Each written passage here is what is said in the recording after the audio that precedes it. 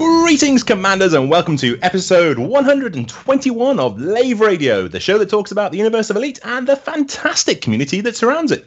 I'm your host, Second Technician Fozzer Forrester, and joining me in the ever-so-cramped Orange Sidewinder for this particular episode are the wonderful head of health and safety here at Lave Station, Mr. Ben Moss-Woodward. Move over, will you? We also have the chief archivist here at the station, Mr. Colin Ford, otherwise known as Phoenix to Fire.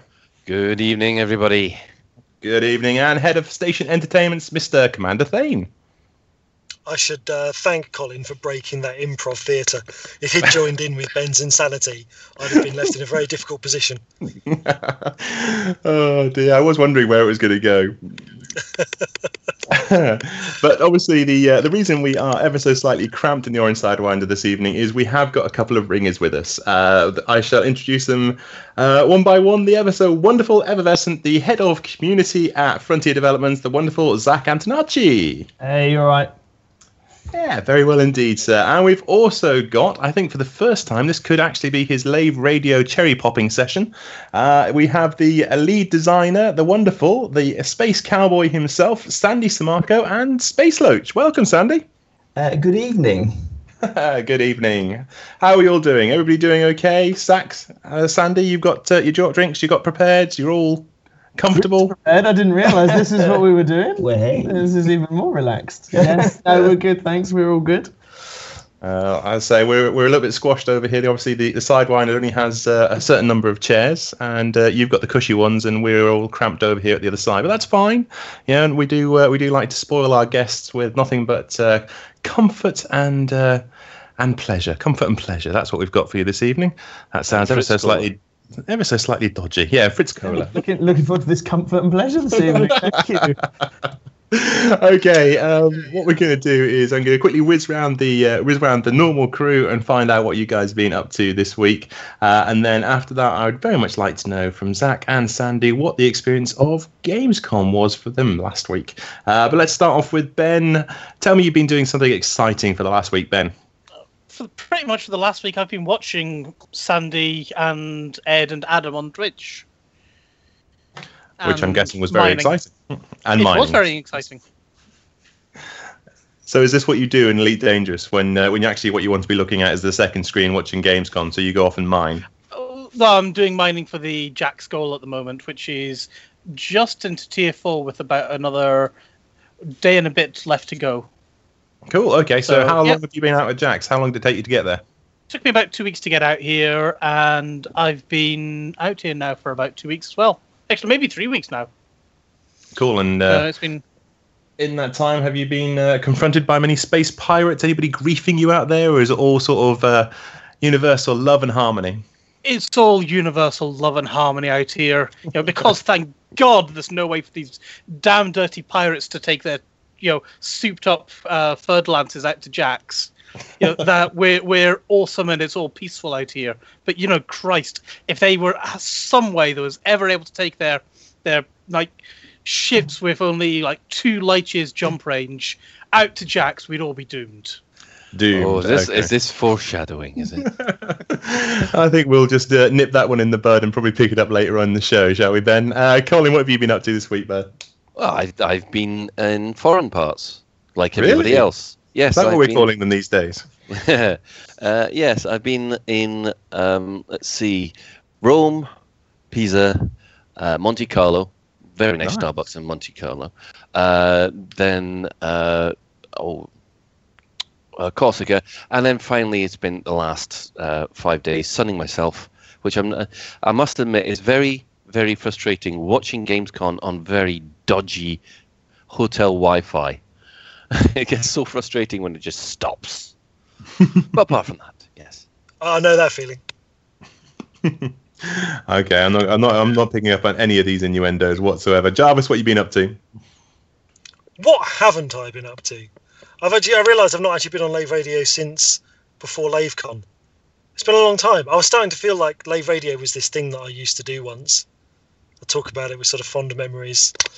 But no, since LaveCon, in fact, I got the Chaos Reborn audio drama finished and delivered to the Kickstarter backers. Hooray! Yay. So now I need to figure out the actual kind of commercial release of it, which of course is much more confusing than really ought to be. And since then, I've also been on holiday. I've been to Texas. I've been shooting guns. Oh, really? Real ones. Oh. And Disneyland, where I was also shooting guns. No, I wasn't shooting guns at Disneyland. They're never going to let you back. No, I was going to say. No, well, yeah.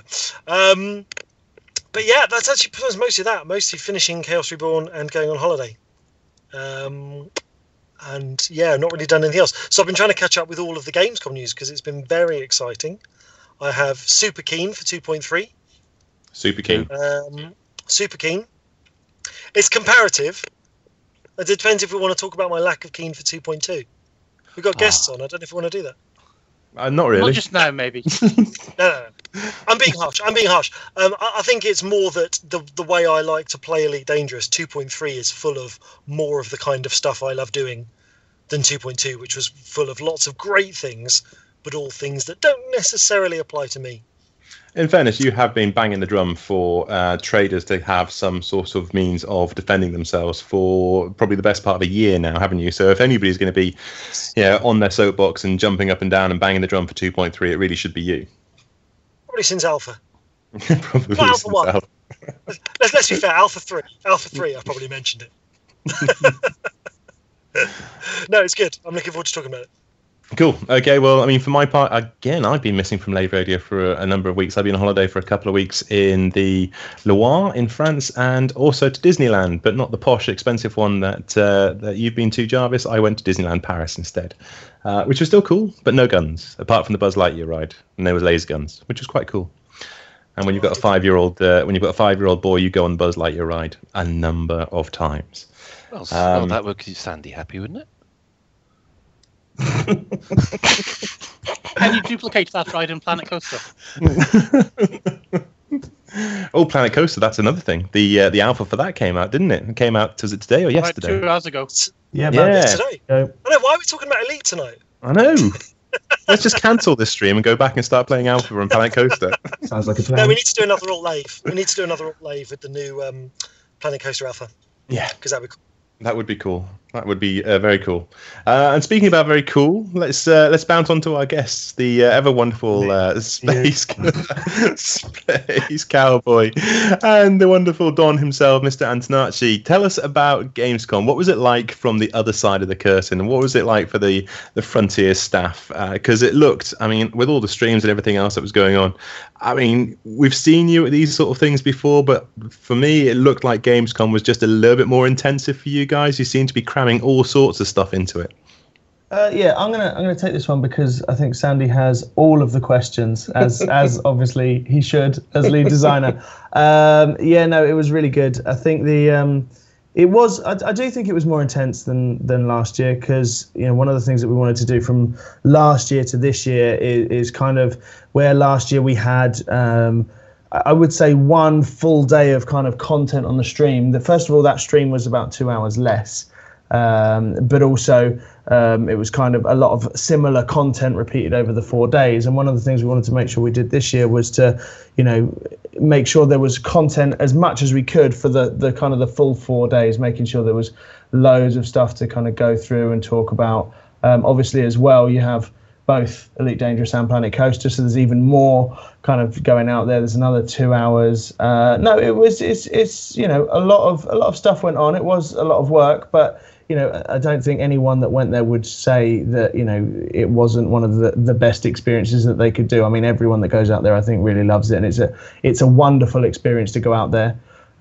We've got lovely people that came over to the stand, loads of community members that joined us, stayed for the whole 4 days pretty much, just stayed and hung out there. We had the Elite Meet. The laugh says it all. We had the Elite Meet in the evening, one of the evenings, and we had another evening thing in one of the other evenings. So it was very busy, but just really, really wonderful. Got to meet a lot of community members, both German and a lot of the French community came down as well as a lot of kind of the Dutch guys. So there was some real dedication to guys that came down, and it was really, really lovely. Okay, so for those people that haven't been to one of these official elite meets that go on at the conferences and stuff, give us a little flavour of exactly stuff that's broadcastable. Obviously, give us a little flavour of what sort of things happened at the elite meet for the community that went. Pictures. There were pictures. There were pictures, but they're not broadcastable. No, but there were pictures. And there was a Q&A, and it was a lot of fun. Yes, there was a Q&A. And what was really pleasing, what was a lot of fun, was we basically got to sneak reveal a lot of the 2.2 stuff that was going out on the streams to the hardcore fans a little bit earlier. So that was really nice for us to. It felt nice to be able to do that, to kind of give them something a little bit special. Yeah, and talk about things in a little bit more detail sometimes. So. Yeah, and it's quite a personal kind of, because there's about 150 people at that specific place. Yeah, absolutely, and, it means that like when they do the Q&As after they kind of showed a few little bits, it just meant that there was an opportunity for the sort of the Q&As. Intimacy. Yeah, well, when you do a stream, obviously like there's loads of questions. We try and get as many as we can and we answer them. But when there's a room full of people and they've you can get round quite a lot of them in the same way you do when you try and do these kind of more personal Q&As. Also, Ed was having it large. Oh, he was brilliant. He was literally insane, on fire. He was the best. Yeah. You guys know what it was. It was Ed performing. It was Ed on 11. It was Ed good turned fun. up to 11. It was good fun. Okay, so was he wearing a wig, or was he un-Noel Edmund-fied for this particular one? Ed Nolman's didn't come out, No. but he did prep plenty of files that we went through, different interesting files. I don't want to give too much away because that's kind of the point of these things. Is that you come and you enjoy it. It was a very personal thing. But yeah, it was a lot of. Just how personal was it? It was intense. I'm not gonna lie, things got a little bit crazy. I did fear for my sanity at a number of moments, but we all came out the other side better, more wholesome, rounded people. So it was great. I'm glad to know you weren't tethered down. Oh, guys, I do have to point out one thing. Since we've seen Ed Nolman's, they've cancelled Deal or No Deal. They have. I had noticed this. I was going to remark this on the Twitter feed, but yes, I do think they've obviously seen that there is someone out there who could possibly do the role a little bit better than Mr. Edmonds, and I think you might have to have a look at what you're paying Ed just to make sure he's secured in his contract for the next 12 months. We can't lose. No, we need that power. We need the power of that fiery hobbit. He's got it all, man. He's got everything. It's heavy now as well, but that's fine. That's it. That's his new name, the Fiery Hobbit. The Fiery Hobbit. If there was anyone to give that nickname to, it wasn't these guys on Lave Radio. That's not going to go down well. Priceless. So it's just between us guys, right? Yeah. And everyone. Yeah, absolutely. Yeah, that's fine. It will stay just between us and 10,000 listeners we seem to have these days. Oh dear. Where were we? What were we talking about? Can't remember. No idea. Elite Meet. Fiery hobbits or something. Fiery hobbits at Elite Meet. Okay. Taking Elite Meet out of the equation for a second. What else was good about Gamescom for you guys? I mean, 4 days, it's got to be absolutely knackering, but what were some of the highlight, standout moments for you guys? The streams were awesome. I'm not going to lie, they were terrifying. Clearly, being the talent, this should be second nature to me. But in honesty, I am very, very nervous before any of the streams. And anyone who could see me wandering around with a glum face would know that it was nerve-wracking. But Ed's such a great presenter; it makes it so easy. And also, big props to Adam. Adam was my partner in crime, and having to spend all of Gamescom basically lockstep with Adam, I thought was going to be terrible, but he's awesome. So what the highlights really? It sounds really corny, but it was the Frontier team. Everyone was just stand out, absolutely brilliant. So they made what was a very nervous, arduous, quite intensive few days into an absolute joy. So how about that? Of a big loving, they were brilliant. They were in that. So it made it great, basically, and also being able to finally talk about some of the 2.2 stuff clearly was quite fun, especially some of the little quality life changes. I'm really probably more pleased about than I should be, but I'm quite pleased that we've got some of this stuff in. Yeah, I think it's one of the nicest things as well. I think because the thing is the way that we like the whole purpose of doing Gamescom is it's an opportunity and like a base to include the community in those streams, right? It's really the whole thing is more about trying to get kind of the community involved and informed and everything else more than necessarily being there, although it's nice to be there as well. But I think what was really lovely is seeing like that the day with the quality of life stuff in it, and just sort of being a part of that chat and seeing the kind of the feedback to some of those changes. Absolutely. They're the real standout moments. But yeah, these guys did incredibly well. Absolutely. Also, Cologne was lovely. It's a really lovely city, and I recommend it as a holiday destination. Amazing weather as well. Sandy does his bit for the Cologne tourist board. It's all, well, look, they've got Fritz Cola. I'm theirs. Whenever they need me, I'm there. It's on like Tron. That's awesome. I've realised I got confused earlier. I was saying I was excited about 2.3 and not 2.2. I'm a number out, aren't I? I'm excited about 2.2. Well, I mean, you might be excited about 2.3, but we haven't told you about it. I'm secretly excited about it. No, the thing I was going to ask about Gamescom was, I mean, I know obviously you guys are pretty busy with your Elite schedule. Did you see anything else at Gamescom that you guys were excited by? Did you get to talk to any other developers or see any other games? Planet Coaster? Yeah, I saw lots of Planet Coaster. Yeah, saw fair bit of that. The only developers I saw were some guys from Paradox literally popped by to say hello, but I didn't leave when I was at Gamescom. I barely left the booth. Really, I didn't. It's the same here. The first few days were literally just press after press after press. It was all day just saying this, having the same half-hour slot, which is not that fun. I can't really lie. It's quite hard work, but it was really good seeing the reactions of them. So that was cool. That was really quite uplifting. But unfortunately, I got to walk around. I got a little bit. Me and Adam did the rounds a little bit. We saw lots of very strange cosplay that was odd. There's so many games. It's really weird, but I find Gamescom not walking around. It's not the best way to see new games. It's just an assault on the senses. It's just noise and vision. And maybe I'm getting old. Maybe I'm getting like curmudgeonly in my old age. But I literally couldn't take a lot of it in. The Blizzard Activision was unbelievably titanic. They had half of one of the large halls with amazing figurines of the Overwatch characters and whatnot. So as a visual feast, it was amazing. But I couldn't really pick out individual games. There was just too many of them. There were too many people playing too many games. That doesn't matter.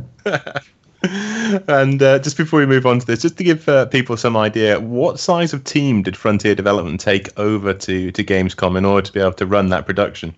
300 slaves. No, I don't know. So we had the development guys. So Adam and Sandy from Elite, and Rich and Andy from Planet Coaster.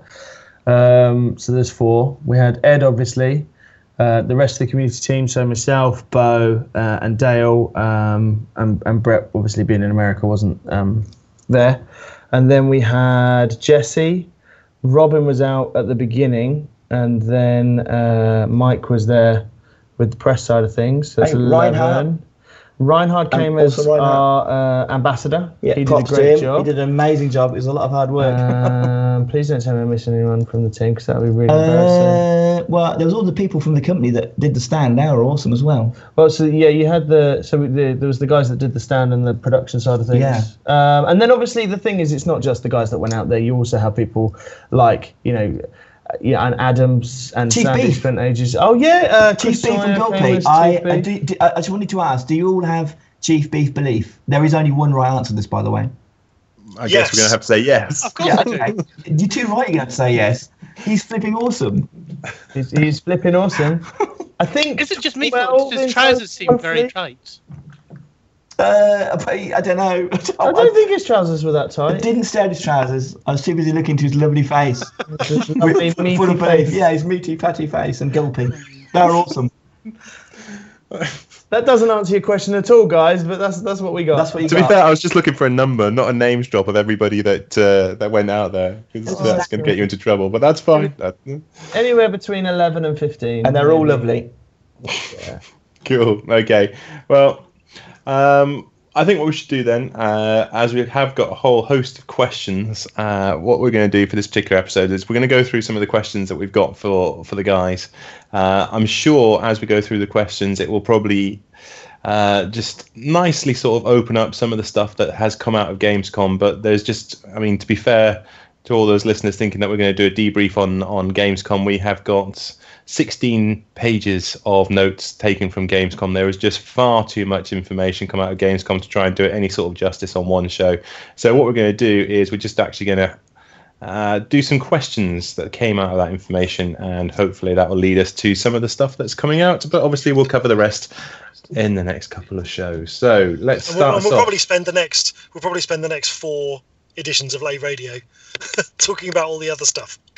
Yeah, for that I don't doubt. So let's kick it off with Crew. Now, obviously, this was something that was very, very dear to my heart. It was one of the things that I loved about the actual original Frontier game, is the fact that you could go and you could hire your own crew.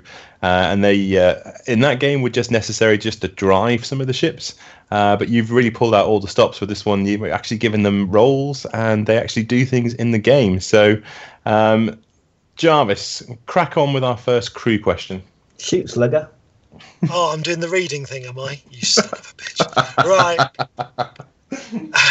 So, first question: do NPC? So we need to set some context for this, don't we? Just in case people haven't seen everything. So can you just very quickly, Sandy, describe to us the new new crew hiring process? Yeah, sure. Right. So Whistle Stop Tour. There are crew lounges around the galaxy at various starports, and at them there are fighter pilot crew waiting to be hired. They've got their own avatar, because we've got the cool new avatar system, so everyone have their own little face. And they've got their own little background bio and a combat rank, which determines how good they are. And when you hire them, they're all fighter pilots. You hire them. One goes on a ship. The other, you can hire another 2 on shore leave. When you deploy a ship launch fighter, you can decide to deploy the fighter with your fighter pilot as the crew. So that's the kind of long and short of it. They can also pilot your main ship if you want to fly the fighter. So it's pretty cool. Very cool. Very cool. So the first question is, so there's obviously been something mentioned somewhere, I think I've missed this, that the NPC pilots, as they work for you, they also rank up. Is that correct? That's true. It's based on skills. So when they're involved in claiming a kill, they get some combat XP. Really not in a completely dissimilar way to you do as a commander. And if they get enough, they can increase their combat rank. So you can take one from harmless all the way up to elite. Awesome. So the question we've got from someone is, do the NPC pilots rank up faster than human pilots? Yes. It's not completely set in stone, but it's very, very likely that they will. And the reason for that, it's quite straightforward, is they're likely to die at various points. Everyone has those bad moments where they pancake their war conductor into a starport wall or whatever. If the ship's destroyed and the pilots are on it, then unfortunately they're toast. The escape mechanism only works for you. So that being the case, they'll be able to rank up more quickly than players. Okay, so I'm confused already then. So when we jump into a fighter, it's sort of like the same as the SRV. It's like not like the SRV. It's a neural link, basically. So you're not in the fighter. Correct. But if you send your crew member into the fighter, they are in the fighter, or are they controlling it by Neuralink? Incorrect. Yeah, they are also controlling it by the same. We're calling it telepresence at the moment. I'm not sure if that's going to stick. That's very much a work in progress name. It's a Neuralink to the fighter. Both you and the fighter pilots use this system. So if a fighter's destroyed, they're not killed because they're safe with you. But it's when your main ship is destroyed. When your main ship is destroyed, clearly you are not killed. Otherwise, Frontier would be indicted for like mass murder. So you're okay, but the fighter pilots in the hangar unfortunately don't have that luxury. So you are basically letting them die, and their story will be over if your main ship's destroyed. Oh, this is priceless. So basically, if our main ship blows up, there's only one parachute, basically. Yeah, absolutely. I mean, sure, maybe we could have some rule that you could give it to them, but then you'd be dead. So I think it would work quite as well. People want permadeath in it, don't they? I was going to say, what if my NPC pilot has a better life than my actual commander? Can I become them instead? It's a really deep and somewhat disturbing question, and I actually don't think I've got an answer to it. Instead, That's fine. I'm not quite sure what to say about that. No, it's fine. So the next question kind of follows on from that, and I think we can kind of see the answer to it. But someone just wants to know why you've decided to have the NPC crew die rather than rescued with you. It's very much following on in the same vein. So if the NPC crew didn't die, basically you'd just train up one crewman or crewwoman, and that'll be it. And whilst there is, I mean, that's not an invalid option. That is a completely, reasonable, viable option. It didn't really sit as well with us. We'd rather there was a little bit of risk reward in taking pilots on board, and B, if there's no risk, there's less attachment. We want the players to kind of feel some sort of bond with their pilots, and there's nothing quite like getting a bond that knowing that you're responsible for their life. So that's basically why they do die, or can die. Yeah, so awesome. basically like the soldiers in XCOM, you get really attached to them, and then one alien headshot later. And there's no reload in our game. I was going to say, but that's the point. In XCOM, I just go back and reload and start the mission again because I can't bear to be parted with the guys. In Elite Dangerous, that's not going to be possible. So I'm just going to be a weeping wreck playing the game all of a sudden. I didn't do that in XCOM either. Actually, if they died, they died, and I killed in XCOM most of the staff at Frontier, basically. And I just had to live with it. I feel bad, but I had to live with it and move on. Oh, that's a good new source of names. Frontier developers. I've got to a stage where so many of my XCOM soldiers die, I've actually run out of friends. So now Frontier developments are going to be your cannon fodder. I'm not sure they're going to be overly happy about this, Jarvis. I'm fine. I'm invulnerable with my hat, so it's okay. Yeah, absolutely. No, but I think it's a good shout because it's like you say, it would just if it was just the same person all the time, you actually wouldn't pay any attention to them because they'd just be this person that sits in the corner of your ship for the rest of your life. They'd become a resource rather than a person, basically. Yeah. And of course, if you spend that much time with them, people are then going to start asking you for things like commander marriages and. Oh God! There's a question similar to that later on. Is that okay? Nice.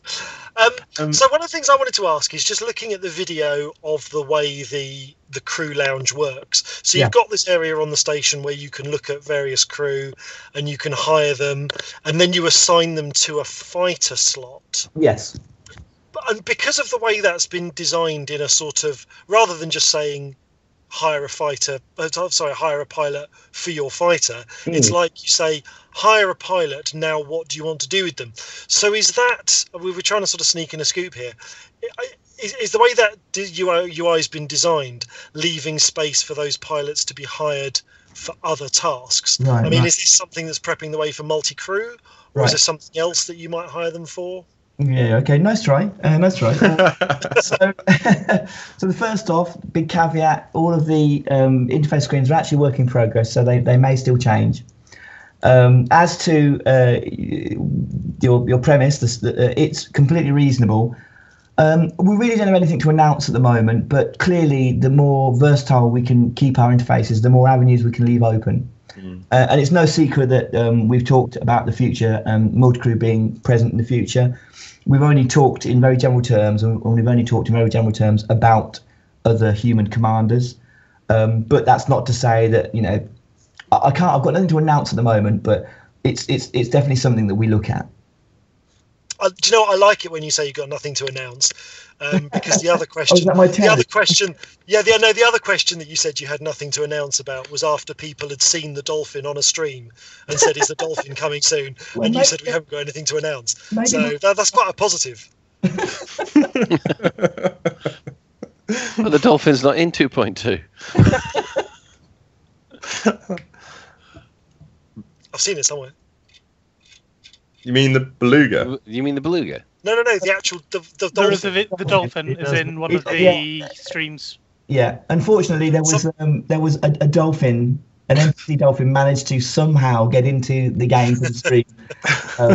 But yeah, we're neither confirming nor denying. Maybe in the future. Oh dear. Just going back to the XCOM point. If we are going to, because I'm obviously probably one of the world's worst combat pilots, and I can't imagine that my NPCs are going to fare very much better, considering I'm going to be in charge of them. Is there going to be a place where we can have like a memorandum board? That's not the right word, is it? Memorial board for lost NPC crew members. There isn't at the moment. That is a good idea. Unfortunately. Also, there wouldn't be enough space in your ship. It's a whole new paint job for me. Unfortunately, Elite's such a UI intensive game that we have to be very careful. We have to be very tactical with additions, and anything that affects the UI have to have a very strong kind of reason to be in there. So it's a cool idea, and maybe in the future we will get it, but it won't be for 2.2. No, that's fine. I was just wondering because my one of those for XCOM is vast. So maybe I don't want it to be dangerous. It could be in your statistics panel. NPC pilot killed. Yeah, I think you should do it like the original Wing Commander. You should, any NPC that you get killed, you should be made to go to their funeral. Yeah. And say something. Oh, damn! Stream's just died. Oh dear. Okay. Sorry, Twitch. Have we exhausted the crew questions? I think it's difficult, yeah, I think there's so much crossover with the actual fighters themselves. I think that's pretty much just crew on their own. I think. Yeah. Yeah, I think so. Right. Well, it kind of, as I say, it kind of fuels into the fighter stuff anyway. So, yeah, one of the questions we've got about fighters in general is, can we launch a fighter from a ship that is landed, so not docked on a planet? Okay, it's time for me to don my cowboy hat and be Sandy No Samarco. No, you can't.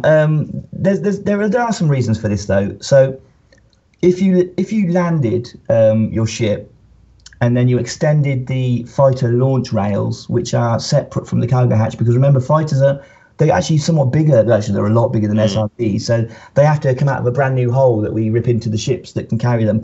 So if you deployed your rails, you deploy them into the floor, and then the fighter would face palm instantly. So you can't. You have to be airborne or spaceborne to launch a fighter, and you can't. I believe you can't put your landing gear down if you've got a fighter launched. So basically, it's for aerial gameplay only. Okay. So could you use it as another means of attacking bases though? So if you were sort of hovering over the planet, could you deploy them in sort of a planetary sort of combat role or not? Sure, yeah. So that's when I say airborne and spaceborne. It's literally, I mean, even though there's no air around the planet's surface. Yeah, you can, as long as you're flying and you don't have your landing gear down, you should be able to deploy a fighter. Fighters follow all the same targeting rules for what they can target as normal ships, because they are fundamentally ships. Mm-hmm. You know, they're smaller and they're faster and they're really sexy, but they're still ships. You can use them. One thing is worth noting, and this is the dreadful tether that comes into it. Because you're telepresencing into them, there is a tether limit, which is quite large. It's in the kilometres, many kilometres, I believe. But you can't go out of it without being warned, then losing control of your fighter and losing the fighter. So you can give your main ship a stay here order and try and park it in the air away from the base. Or you can tell it to follow you, in which case its turrets can still work. Mm-hmm. So you can attack bases with fighters, and your main ship may or may not be present within range of the ground defences. So obviously, if you've got a fighter pilot crew, then you can have both just wiggling around and attacking things. But it's also worth mentioning that bases in general, especially some of the more powerful bases, are very, very, very, very, very, very good at attacking airborne ships. Right. So just because you've got a fighter, you might think that you're Tom Cruise. Some of the defences are very good at taking out fighters, so it's not the be-all and end-all. Okay, so there's not suddenly a magic bullet for how I defeat bases. It should be a lot of fun, and of course, if the fighter dies, it's just a bit of money and resource lost. It's nothing worse than that. So they're meant to be fun above everything else. Valid question from the Twitch chat. I mean, obviously we've been focusing on the ship-launched fighters as being kind of defending traders, or we've talked a bit about using them on a planet. Presumably, if you're mining, you can deploy the fighter to protect you while you're mining, If you've That got seems- yeah. Yeah. Can you do? Presumably, you can't do it the other way around. Presumably, you can't get in the fighter to have some fun and say to your AI pilot, "Can you go and mine for me? Because it's boring." No, not at the moment. You can't do that. They're licensed fighter pilots. They're not licensed miners. Miners. They don't have the required permits to operate the mining laser. Scooping the wrong sort of stuff. It would just end into there'd be tears with it by the time. So unfortunately, no, you can't do that at the moment. I think there's lots of people who fly these ships who are laughing at the idea that these pilots are licensed or certified to do anything. I don't think anyone's licensed any of us to fly these ships. But so the do you know, there's a question here. I don't even understand the questions. I'm going to read it as it's written, and hopefully someone will know what it means. Will the fixed weapons in the fighters be as sticky as they are in CQC? So I'm assuming, that is interesting. I'm assuming that by sticky, we're talking about aim assist, some amount of aim assist on the weapons. All of our fixed weapons in the main game and on fighters have varying degrees of auto aim. Even the gimbals have obviously a lot, and then the fixed weapons have normally it's a very small number of degrees. So in answer to that, there will be aim assist to some degrees even on the fixed weapons in fighters, but it is reasonably minimal. So you do have to be a pretty good pilot to draw on someone. But if you do, the amount of damage output they deliver is fairly terrifying considering their tiny weapons. Yeah, it does seem to me, because I watched the video of the I think it was the Federal fighter taking Ed's Python apart. That's true, but you've got to remember it was Ed at the controls, so. But no, they do a rather obscene amount of damage, and it's really interesting. They have to. If you think about what the fighter is there to do, it's there to provide a difficult decision for an aggressor. In general, I mean, you can use them offensively as well. Either way, it works out the same. It's, do I ignore the fighter and carry on trying to attack the main ship? Obviously, if the main ship's destroyed, the fighter's destroyed automatically because the pilot of the fighter is in the main ship. But if I do that, I'm at risk of the fighter punishing me. Or do I try and take the fighter out, which it's reasonably fragile, but it can be quite annoying to, frustrating to get those few shots on it because it's very, very maneuverable. So so that doesn't really work if they don't do that much damage. If they can't provide a threat even against your Pythons, your Anacondas, your Fer-de-Lance, well, then there would be no reason to focus on them. There would be no choice, and all of the aggressors will just laugh at the fighter and attack the main ship and kill it anyway. So they are frighteningly powerful with their firepower. I mean, there's no other way around it. They give every ship a run for their money in terms of the amount of output they can put out. I think also their weapons, I believe they have quite good levels of hardness penetration. So, they don't have drop off against the bigger ships. It doesn't matter whether you're taking on a Sidewinder or an Anaconda, you can deal significant damage. And so we have some sticky amount of aim assist as well. Yeah, that makes sense, because that was one of my worries about when the fighters thing was announced. We were discussing it on the show, and we were saying, I was saying that if, like, for the sake of argument, if a Cobra has no chance against a Fer-de-Lance, I didn't really understand at the time how much an even smaller fighter would actually kind of bring to the fight. But if they I suppose if they have no frameshift drive and they are basically just flying guns, that kind of makes a lot of sense.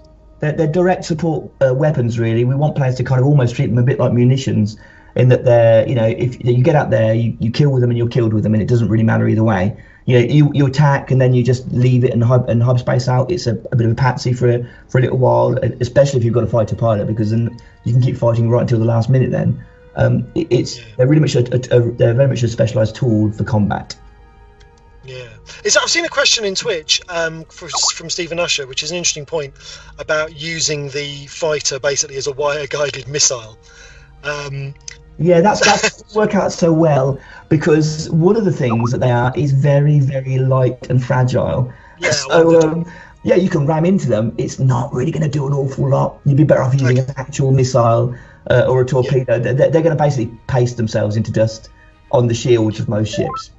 No, that's good because players don't really like ramming tactics very much. Yeah, Do they? look, ramming is a tactic. I think it's a fairly filthy scoundrel tactic myself, but it is a valid tactic. It's just that it's not one that the fighters are especially good at doing. You're far better off just doing one strafing run with the fighter. You'll do a lot more damage, I imagine, than trying to ram with it. So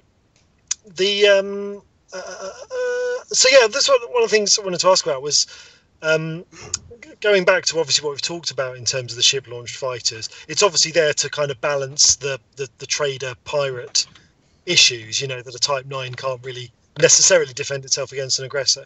But obviously the ships that support the fighter bay are actually all quite high-end trading ships. So for commanders who are starting out their journey as a trader in your sort of your Adder, your Hauler, and your Type 6, is there going to be something later down the line for them to get a balance, or do you think there's already a balance? I sense possibly, maybe incorrectly, that you're angling towards are there going to be other NPCs that you can hire or something like along those lines. That is my usual line that I take. We're just out at the moment on that one.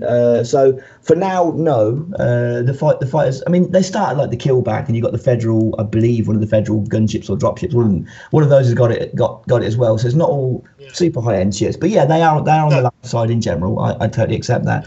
So for now, the little ships. In general, the little ships can get away more easily. So it's not. It is less of a problem. And also the fighters. I mean, they're great for a Type 9 or with the new Beluga liner, for example. They're not purely defensive. They're another weapon for all ships that can fit them. If you've got an Anaconda, a fighter is a really good accessory. Just because you've already got a really powerful ship, never hurts to get a few more guns out there if you've got a pilot to pilot it. So it's very much just a tool more than anything else. Yeah. So a question with regard to that, because obviously the Keelback does get the fighter bay, but the Type 6 doesn't. But my understanding was the Keelback and the Type 6 was basically the same hull. So there's a number of issues. There's ones of like game design, ethos and balance, and there's also ones of actually getting stuff done. So to get a ship to have a fighter bay, it's non-trivial. It does involve a decent amount of work, like artwork changes and whatnot, because we have to effectively rip new holes in the hull and make sure it all fits out and fits and works. So we're limited in terms of time. In the future, will more ships of that size get them? It's possible, but there's no way I'm going to guarantee it. That's very much a no at the moment. Who knows in the future? Okay, that's cool. That's fine. So in terms Sandy, of the... just quick. Sorry, go on, Ben. Quickly ask. It's sounding like they're not, say, a standard Class 5 module. They're like a Class 5 Plus or something like that. No, they are still standard modules. It's just that they're standard modules with the additional caveat that they can only go in the subset of ships that have also got the architecture to support the fighter deployment rails. Right. Gotcha. Okay. And you said that one of those ships was, in fact, the Beluga liner. So what sort of defensive capabilities, apart from a fighter, do you expect the Beluga liner to have? I mean, is this the sort of thing that, if pirates do decide to attack a Beluga liner, then it's toast apart from the fighter, or can it give as good as it gets? The Beluga liner is a very interesting ship. It's very big, but it's reasonably manoeuvrable. Like as I think I've said on the streams, it's about as fast as a hauler, so it's not completely slow. It's up there, definitely comparable with the military ships. It's not a military vessel. Its armour's decent, but not brilliant. But it does have 5 medium hard points, so it's in no way defenceless. It's reasonably manoeuvrable. It's not something you could attack with a banner and go, yeah, this is toast. And the fact that it can also field a fighter bay, just if it's got that equipped as well, then it starts becoming a very interesting ship. It's in some ways a kind of pretty okay everything, but the thing it specialises in obviously is it's a passenger liner, so it can fit the super luxury cabins. So clearly that's its specialisation, but it's not a bad ship for most things. Although clearly it's a prestige ship, it's not going to be cheap. Yeah, absolutely. And I dare say you're not in a position until we go through beta and stuff to announce what sort of price bracket that's going to be in. Is that going to be? The amount of wailing and gnashing of teeth that we're going to get anyway. There's no we'll deal with the cost when we get there. And the tears and the pain then. That's all fine. I like the idea that the fighter on the Beluga is a bit like Indiana Jones and the Last Crusade, where you've got the biplane hanging off the bottom of the Zeppelin. I kind of feel like it's a bit like that. Absolutely.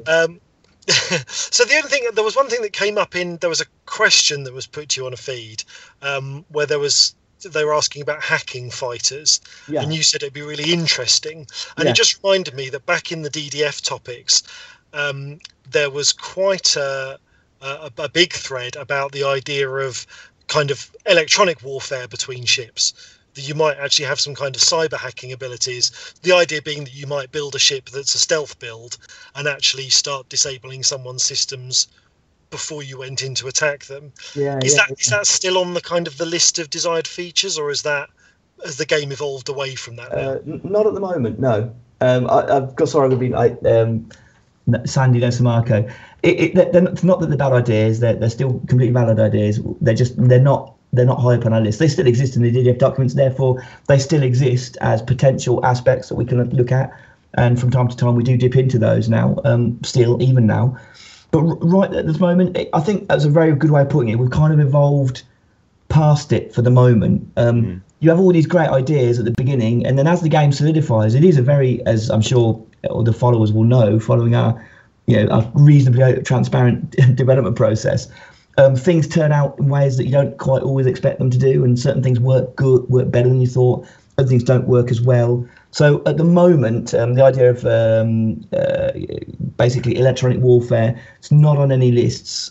Although clearly, for the fighters specifically, it's a very solid idea because you've got a neural link into the fighter. So, the idea that someone could hack into it, disable it, destroy it, take control of it is a really cool idea. And in fairness, something like that is probably more likely to get some attention from us, as opposed to some of the older stuff from the older documentation. Because, we're doing the fighters. Therefore, if we think it's a great idea for the fighters, it can get traction. Yeah, that's cool. But of course, not me saying that we're going to do it, because at the moment we're not. That's funny, yeah. Never know. There's a question coming in from Twitch. Obviously, we've said it's too early to say what the prices on the Beluga will be. People are asking about the comparative size compared to, say, the Conda. I think the Beluga's reasonably. I think it's about as long as the Anaconda, actually. It's a bit thinner, I think, a bit slimmer, maybe a bit taller. I'm not sure. It's a very big ship, and with those large rear fins, you've got to be reasonably on form to get it through the mouse slot without scraping it. So it's big. It's not a small ship. Okay, and just sort of sticking with the Beluga, I mean, it looks absolutely gorgeous. And obviously now with the virtual reality stuff is now all launched, the Vive is out, the Oculus is out, and knowing the way that you guys do, you prepare for sort of all eventualities, and the modelling that goes into all these ships you sort of build and try and future-proof. Have you had a chance to sort of put your virtual reality headsets on and have a wander through this this particular ship? And is it as gorgeous on the inside as it is on the outside? So I'd love to be able to say yes, and it is that gorgeous, but the truthful answer is no. We haven't, because we haven't had time. So yeah, I'm sure it is incredibly luxurious if kitted out correctly. The bridge, however, is awesome. So the bridge is it's got lovely, very good visibility outside, and it does, again, like all of the large ships, the bridge just feels like a proper bridge, especially and in VR, you get a real sense of the scale, and you realise that seat that you thought was 3 inches from your face is actually 5 meters away. So you get a real good sense of scale. So yeah, it's pretty cool as far as the bridge is concerned. But we haven't really, we're not really looking any further than that at the moment. Fair enough. Okay, well, let's move on to a little bit of the questions that we've got around the whole passenger mission things. The question is, when it comes to actually taking on these missions, do things like comfort, quality, smoothness of the journey factor into any of the rewards that you get from these missions? Well, interestingly, so not entirely into the rewards. Okay, so yes, but in an indirect fashion. So our game coders, specifically Dom, he's awesome. He's been doing this. he's set it up so lots of different elements can be queried for passenger contracts to say, is something going well or going not so well. So a really obvious one is the time limit. But we've got other ones, for example, being attacked. And this doesn't really count for bulk passengers. We want to keep them nice and simple. They just care about time. As long as they get there alive and in time, then it's all golden.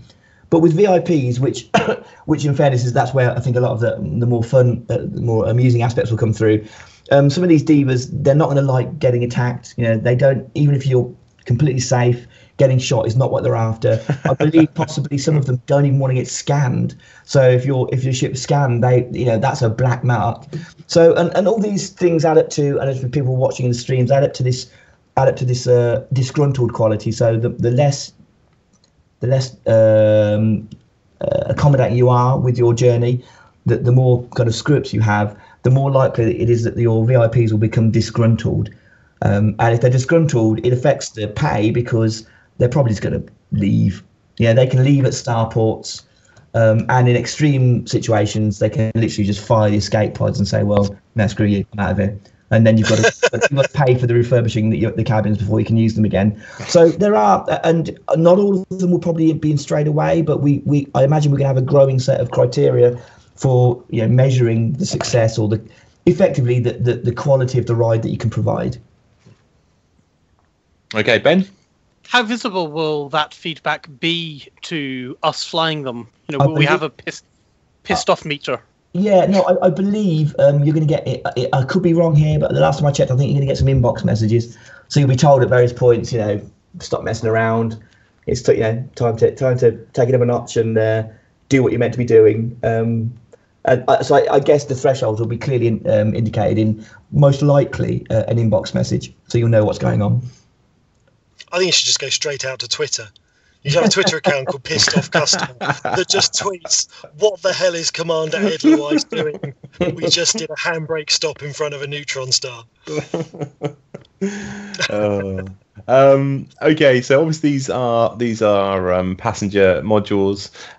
Can these be pirated? In other words, can pirates sort of open up the side of your hull and start scooping up slaves or fertilizers? What is it with you guys and pirating and hurting people? Honestly, I worry for some of you. Luckily or unluckily for you, lunatics, you psychopaths, no, not initially. You can't pirate passengers because piracy works through the cargo hatch, and thank God the passenger cabins are not directly linked to the cargo hatch. They actually use doors and stairs and things. So you can the worst that can happen is you can force them to eject using their escape pods. Can we just point out one small flaw in your argument? We didn't actually start the fertilizer thing. You guys did. Yeah, that's true. Okay, it wasn't me, in fairness. It was before my time. So yeah, that's not to say that in the future, and I don't want to really go into any more details. That's not to say that you won't be able to do somewhat nefarious things with your passengers at some points. So how about that for a little sneak peek? But I'm not going to say anything more. Okay.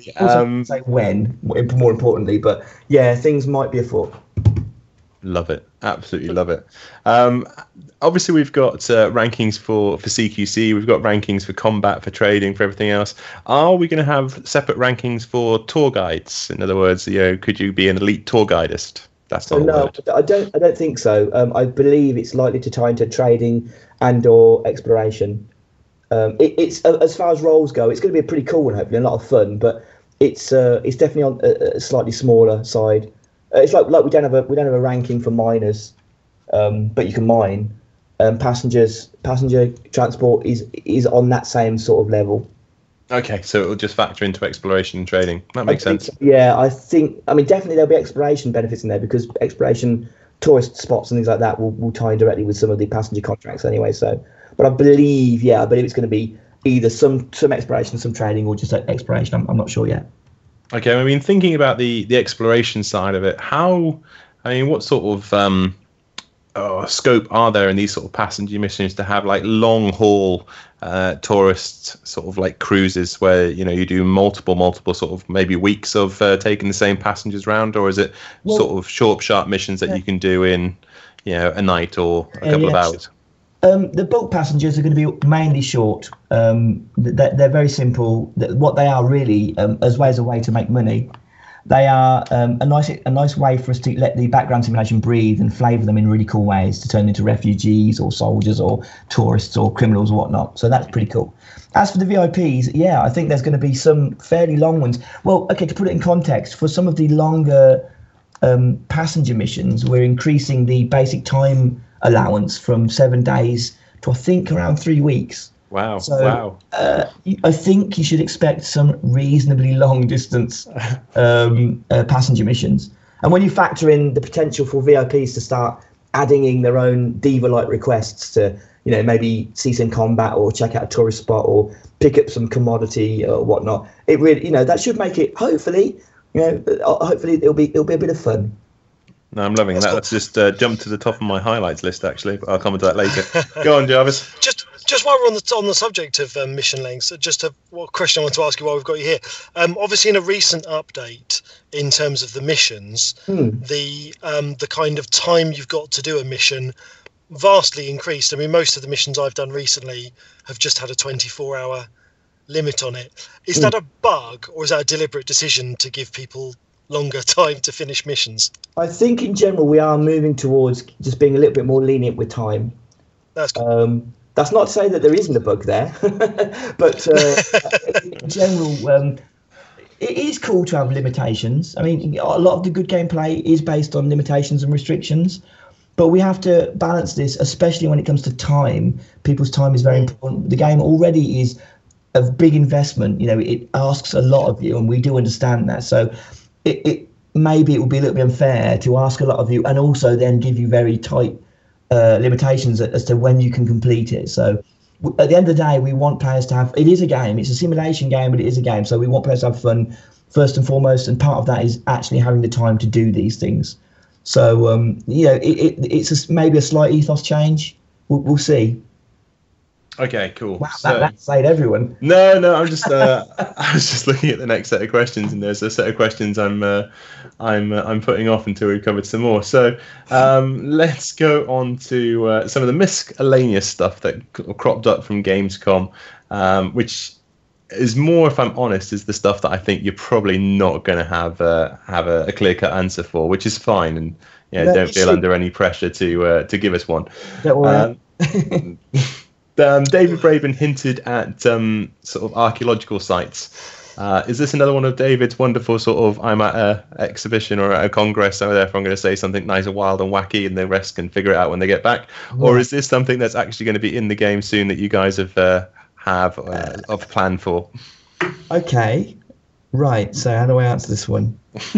So it would be fair to say that possibly the press have seen a little bit more than other people. Okay. And that's really all I've got to say about that. Right. Okay. And is this stuff that they've seen from 2.2, or is this stuff that's further on in the future? I believe some, maybe 2.2. Brilliant. Okay. But I can neither confirm nor deny. Although I'm kind of. Hang on, are we not press? How do we become press? Yeah, I'm not sure, but yeah, they got a pretty good show.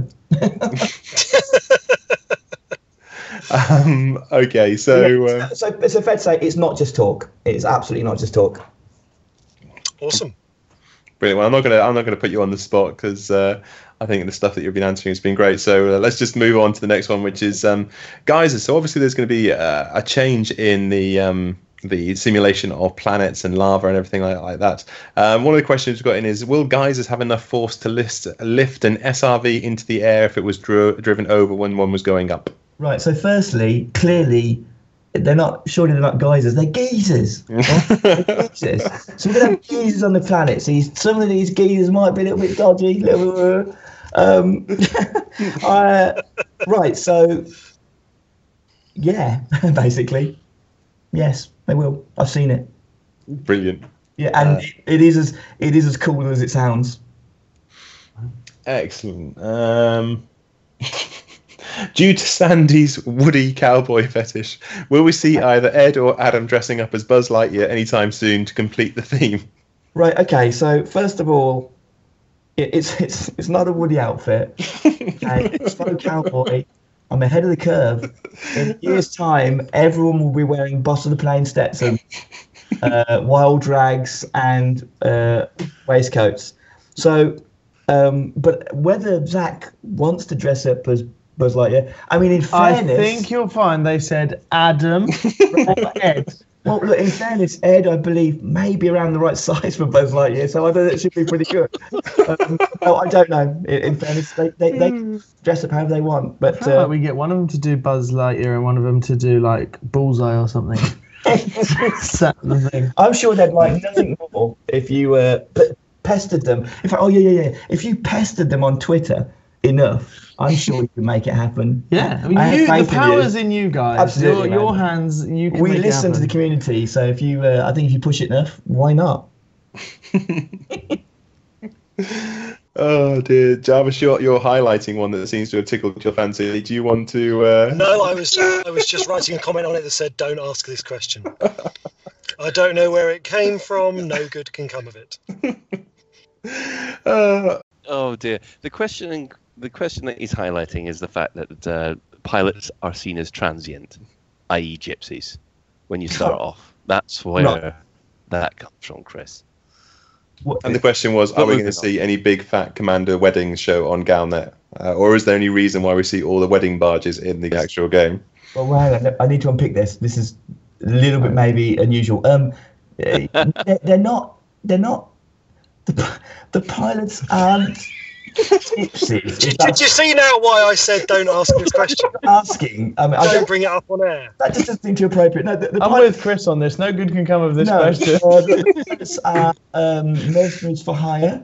And as for why do we see wedding badges, I guess people like getting married in space. What can I say? It's a really popular thing in the 3300s. Wouldn't you? Married in space? Wouldn't you want to risk being pirated and killed by psychotic mercenaries? It's like, doesn't perfect to me. That's what I love. All the hard-hitting questions we have on this show. You haven't seen the next one. That's which one are you thinking of, Colin? Oh no, I think I'll leave that one up to you guys. Okay, well I'm going to ask this one. So Commander Snuffler says, if Zach was a Thargoid, what would his Thargoid name be? Right. Well, firstly, what? Sorry. Yeah, exactly. I don't know. I do not know. I do not recognise this word that you're using. I think maybe it's a ride on Planet Coaster.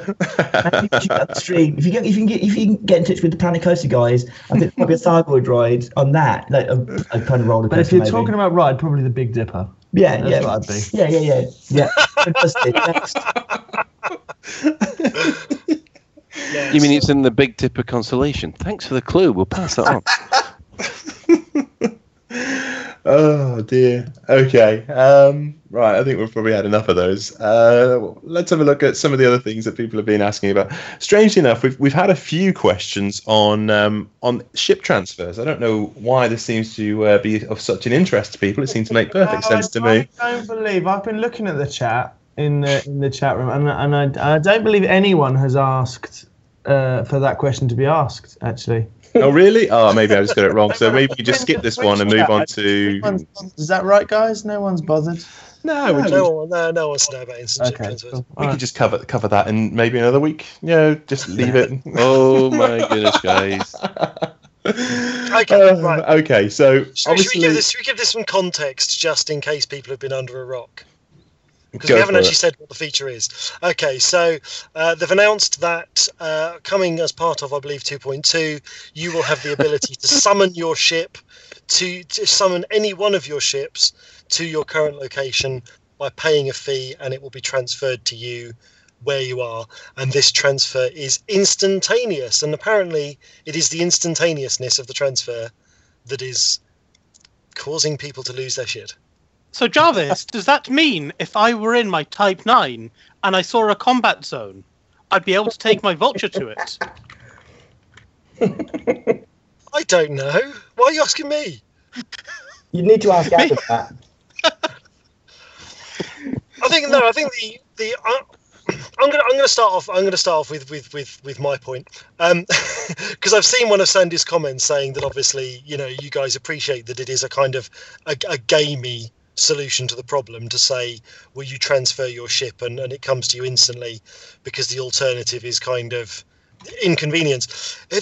Presumably you guys thought. Did you guys think about whether there's a kind of almost like a kind of strategy game element around saying, well, I'm going to summon my ship, and let's say you get like a counter that says your ship will be delivered in 60 minutes or something like that. For you then as a player to say, right, I've summoned that ship that I need for this thing, that's going to be here in 60 minutes. I now need to go and do something else that kind of takes me on a trip to get back here for 60 minutes and pick up my other ship. Sure. Is that something you considered as kind of being fun gameplay? Or No, well, sure, we considered it, and I'll go on further. When we spec'd up the rules for ship transfer, we had both options. So we spec'd out, we had design documentation for both instantaneous transfer and for timed delay transfer. So I'd like to preface everything by saying there's a wrong answer here. All the guys going, I much prefer to have delay. That's completely reasonable, and it's completely understandable. And there is potential gameplay there, absolutely, without a shadow of a doubt. So really, it comes down to one very simple kind of concept. The ability to manage your fleet, and that is specifically the ability to get ships of a certain type to your location so that you can use them where you are without having to go and pick them up, is really a quality of life improvement. Okay, that's the bottom line. So we had a choice. We could either say it's instant, and you just pay a fee based on the value of the ship and the distance it is. We don't get any gameplay about time, but the feature is completely working. It's doing exactly what it's meant to do. It's removing a barrier to gameplay. As someone just recently pointed out, if you were in a Type 9 and you happened to come across a conflict zone, you could just dock, instantly transfer your Vulture to your location, and get in there and have fun. If we'd had delays for transportation, you've got this slightly difficult, thorny problem to overcome. You can have delays, and they're either going to be one of two things. They're going to be so short that they are negligible, in that it's a few seconds here or 5 seconds there or even 20 seconds, which doesn't really have any more validity in terms of plausibility and realism as instant, because they could become incredible distances, which kind of begs the question, why are you doing it? You're just adding this kind of minor inconvenience, and it's likely to not satisfy anyone. Yeah. Or you have real delays, like proper delays, 60 minutes, 20 minutes, an hour, a day. It goes on. And in our documentation, in the design documentation that we had for delay transfer, the delays could be very substantial. There were two ways of doing it. There was an expensive way that was a bit quicker, and then there was a cheap and economy way, which was very slow, that could take an awful long time. And that's cool. You get, if you do that, you get this real kind of feeling of, wow, these ships are being shipped here, or they're being transported here. So I'm not knocking that at all. I actually really like that. That I can see the value in that. But unfortunately, then you are also directly undermining the goal of the feature as you are trying to implement it. So you get a hard choice, basically. You get a hard choice, and look, so I completely appreciate that some people are going to say, well, you've made the wrong choice. And for those people, my only answer is, yeah, for you, we probably have. And I'm sorry, I wish we could please everyone. But, we can't. We have to think, we just have to make the call on what we believe in the long run for the most people will be best for the game. And so in this particular instance, that's what we did. We made the call and said, you know what, if we do instant transfer, it's a hell of a lot simpler. It doesn't undermine the feature. We think it services the goal of the feature in a better way than having delays. Because having delays, and this kind of, actually, it's interesting, this harks back to way back in the day when we were talking about distances for Super Cruise. And I can't remember if it was in the PDF or not, but there were a lot of people that were saying, to Super Cruise to Pluto, it should be several hours. Yeah. And that's fine. No, honestly, I'm not knocking that. It's fine in concept, but clearly, when we're doing the development of the game, we have to look at it and go, for the majority of people, it's probably not fine. they're probably going to play for 5 minutes and go, hey, hang on a minute.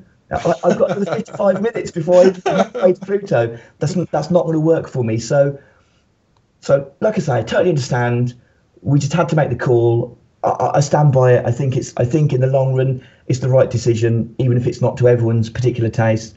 I kind of hope that people can kind of understand that, maybe accept it, and just try it out, because whether they like it or not, the end result is going to be more friendly for them. It's going to let you do those things which otherwise you simply could not do. And I've always gone on myself about saying I prefer it if players had specialised ships, not just one specialised ship.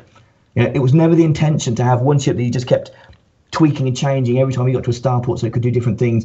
That was not the intention. And hopefully in the future, much though there might be a waning and a gnashing of teeth, I'm really hoping that we can introduce more penalties for selling modules, and selling ships, so that you don't just have this kind of, once I've paid for this module, it's effectively free to just keep swapping in and out. So the ability to have multiple specialised ships is serviced really well by having the ability to get them to where you need to be, basically when you need them. And how's that going to work in terms of the cost of that or the time? So it's going to be instantaneous. What about the cost? I mean, is it going to be variable depending on the distance they're travelling? Yeah, so the cost is going to be variable based on two factors: the distance that the ship has to be transported. So obviously, the further away it is, the more expensive it's going to be, and also the base cost is going to be determined by the value of the ship that you're transporting. So it's going to cost more to transport that Warconda with all fully kitted out, top grade A modules than it is that Adder that's got a couple of D's and E's in it, but it's quite fun. So there will be undoubtedly an upper limit, I believe, but it will still be a non-trivial cost at those levels. Okay, so in other words, I mean, all these people that have managed to get out to Jax, now that they're there and they've gone out there and they're exploring ship, it's not going to be cost prohibitive for them to then bring the rest of their fleet over. Absolutely not. I mean, that's kind of the whole point. I think Jax is a really good kind of pathological case. It's pretty much the furthest kind of human to human space interaction locations that we've got. If you couldn't use it there, then clearly it's not really doing its job. It's not going to be cheap, but it will be doable. Do you think there's sort of an inherent problem then with a game that's kind of, because we're getting this kind of backlash at the moment around games that are released into early access, and then people get kind of disillusioned because the game changes so much sometimes. I'm not talking about Elite necessarily, saying changes so much from early access to release. I know of a couple of friends who've said they've stopped backing Kickstarters for games because they don't like the fact that they might enjoy a game in alpha, but by the time the full release comes round, something's changed that stops them enjoying it. So do you think there's an inherent danger in kind of changing features like this in a game, that people have got so used to playing a game a certain way, and then you kind of move the goalposts a little bit? And as you say, for some people, there's always going to be a group of people that aren't going to be happy with the new features, and then there's going to be other people who are happy with the new features. Is that something that modern games design has to kind of live with? Is there a danger inherent in changing things once the game's gone live? Hell yeah. It's one of the biggest dangers that we struggle with constantly. I'm not going to lie, it's not easy. And I'm not going to lie and say we get it right all the time. We don't. We make mistakes, and then we have to change the game again to make up those mistakes, and that in of itself can cause people to get upset. It's a challenge and a risk that we have to take if we want to evolve the game and keep it relevant. In our defence, we have vision for where the game needs to be. We're always heading towards it, but as for the details, sometimes you just do something and then later on you think we've really got to change this. Something has become effectively out of date, or there's something new that needs to fit in a certain way, and we have to change things. We are always incredibly, I don't know whether people kind of get that, but we are incredibly mindful whenever we make changes to the game now, because it's live. So I think people might see that manifest most prominently when we're making changes, for example, to some core balancing to like heat sinks or weapons, and people often complain that we don't do big enough changes, and it's because we are very, very conscious that any change we make affects everyone, no matter whether we intended it to or not. And I really don't want to mess up people. They're paid for this game, and I don't want to mess up their gaming experience. I want to make the game better, but I'd like to think I'm humble enough to know that I don't always have the right answers, and my team doesn't always have the right answers. So we have to tread very, very softly. But on the flip side, we are adding features to the game all the time. That's what it is to be a live game nowadays, and certainly it is for Elite. That does sometimes necessitate changes to things that are already in progress and used. So yeah, absolutely, it's a danger. Yes, it's a challenge. Yes, it makes me lose sleep. If I had hair, it would make me lose it again. But it's also what makes it exciting, and it keeps the game fresh. So yeah, I wouldn't want it any other way, basically. Okay, Ben, do you want to just quickly chip in with what you had in mind? I'm just wondering actually about the ship transfer stuff. Will there be some kind of sanity check on the transfer to see if the ship that's coming out to Jax, for sake of argument, could ever possibly make it? No, I don't think there will be, because, and this is to be confirmed, so it's not clearly, we've not come to a solid conclusion on it, but it's likely that the context will actually be that the ship is either rebuilt at the starport you're at, effectively reconstructed to match it. Like the fighters. Like the fighters, or that there's some kind of slightly abstract concept that it was transported itself. So it didn't need to have the capabilities to get there itself. If we didn't have that, then basically you would never get ships transferred very, very far, because there's only a few of the ships that have the large frameshift drives that could make some of the jumps that will be required. Yeah, if you're one human space to another, it's once you've accepted that it's instant, it's not really worth worrying too much about the details of how the ship got there, because if you start worrying about does it have enough fuel to make the jumps, you get into all sorts of conundrums going down that route. So we don't really need that. Basically, that doesn't help us. It doesn't progress where we want to go with the game. Okay, so on that point though, if a combat ship no longer needs to have a large frameshift drive taking up one of its utility points, you can maybe get away with just having a small frameshift drive because you can instantly transfer it over. Does that not then run the risk of unbalancing the loadouts that you currently have on the combat ships? It's a good point. I don't think so, because it's still not a straightforward. It's not like you can instantly change ships.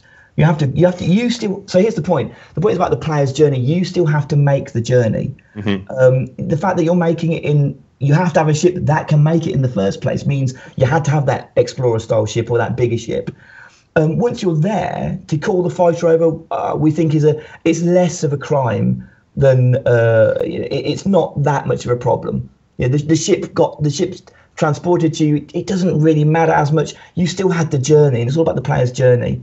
If you fly around in your combat ship, you're still going to be limited. When you're in it, you're still completely limited, and you'll have to keep changing ships and then doing the journey. So you don't avoid the journey, you just avoid the journey in that particular ship. I think that's a reason for the game that we get. I think that's a reasonable compromise. Yeah, the point I'm making though is I know how well you guys have balanced all these combat ships and the loadouts and everything, and looking on the internet, the level of detail people go into sort of maximizing all of their various modules and the weight and the mass and everything else. If you no longer need to have a larger frameshift drive on some of your combat ships, is that not going to throw your combat ship balance out? No, in fairness, I don't really think so. The frameshift drive's one module. Yeah, it does. You can have different sizes. They're all pretty poor, in fairness. and I suspect that what it will just mean is combat ships get a little bit better. That's not a problem. It's not like combat ships are already jumping too far or doing too much. They're already very, very specialized compared to, say, the multi-role ships that really don't have this problem at all because they can fit lots of things. Mm-hmm. So if this means that combat ships players, commanders in general, fit a slightly smaller frameshift drive, a slightly weaker one, all power to them. I don't think that's going to be a problem. Brilliant. Let's have some love for the combat ships, They're feelings too. Yeah, I was trying to work out why that's necessarily a bad thing. I mean, obviously it's change and people don't like change. But yeah, if we're talking about having ships with specific roles, the idea of actually a fighting ship just being a fighting ship and having a terrible engine seems to make sense. I mean, I do kind of get people's frustration over the idea of the kind of, oh god, what's that phrase that people use, the immersion breaking idea of just shipping everything everywhere. But I think it's like you say, it's got to be fun, hasn't it? And I think if it's a fun feature, and it's because because I have a few ships that I keep on the go, and it's really annoying when you forget which ship you're in. And I took on a mission which required me to have a frame shift interdictor, and I went out on the mission trying to track this person down, and I found them, and then I was like, where's my interdictor? I'm like, oh, I'm in the wrong ship. I'm in completely the wrong ship for this mission.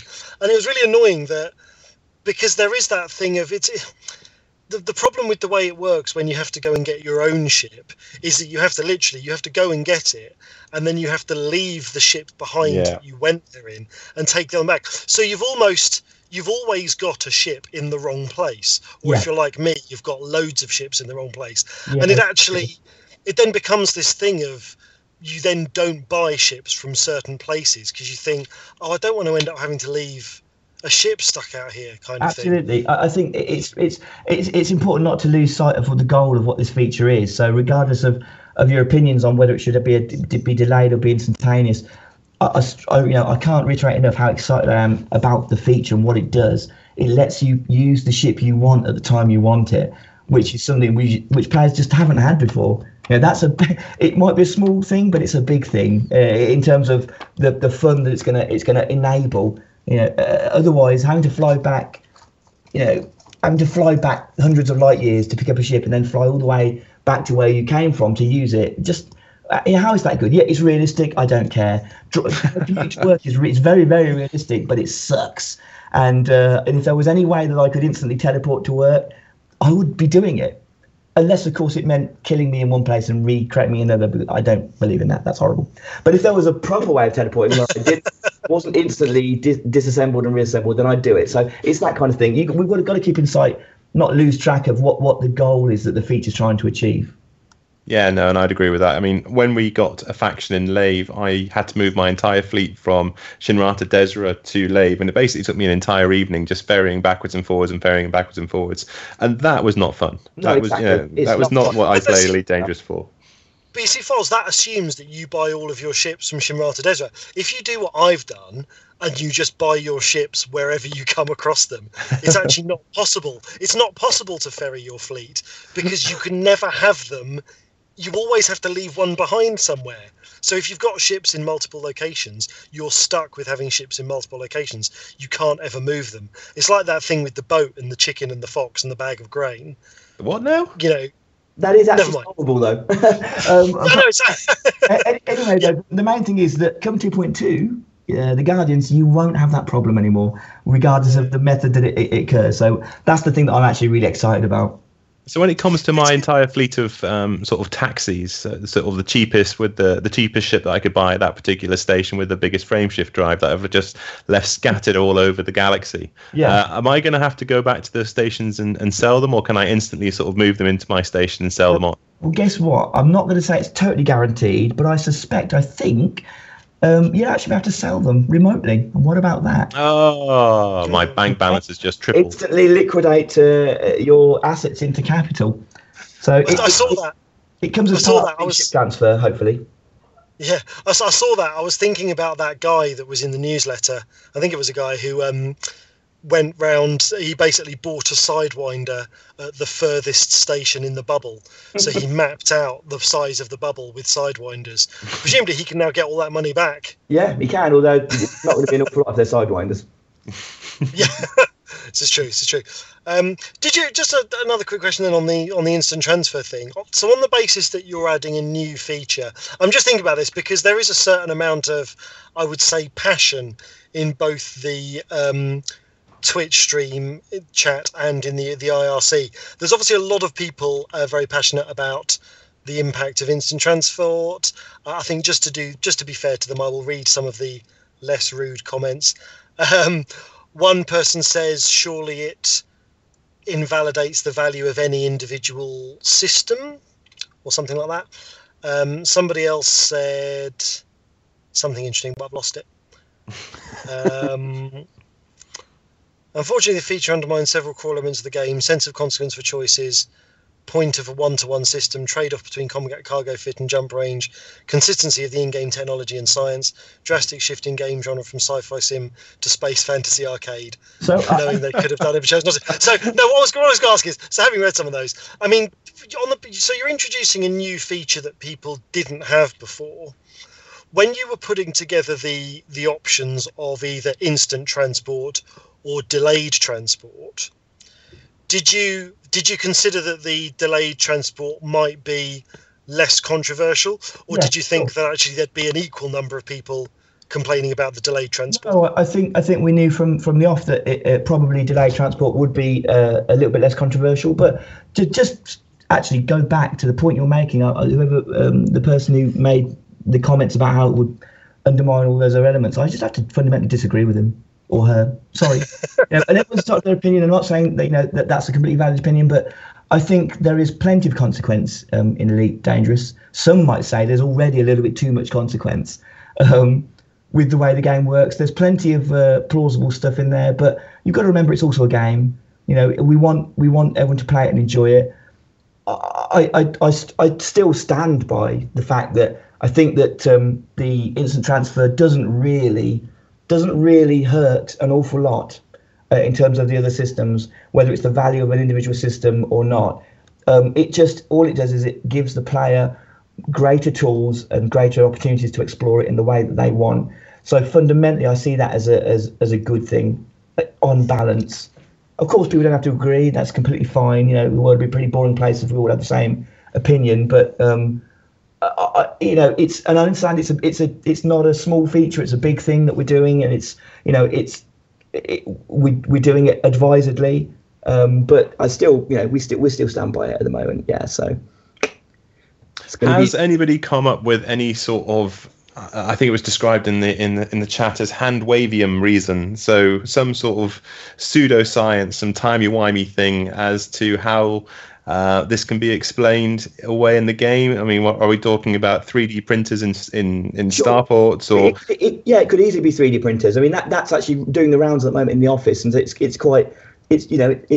possibly one of the lead horses in that race. In the 3300s, 3D printing has come a long way. You can print an entire fighter from your ship in a very short space of time. With the resources available at a starport, the idea of just printing a whole ship with its modules isn't that stunning.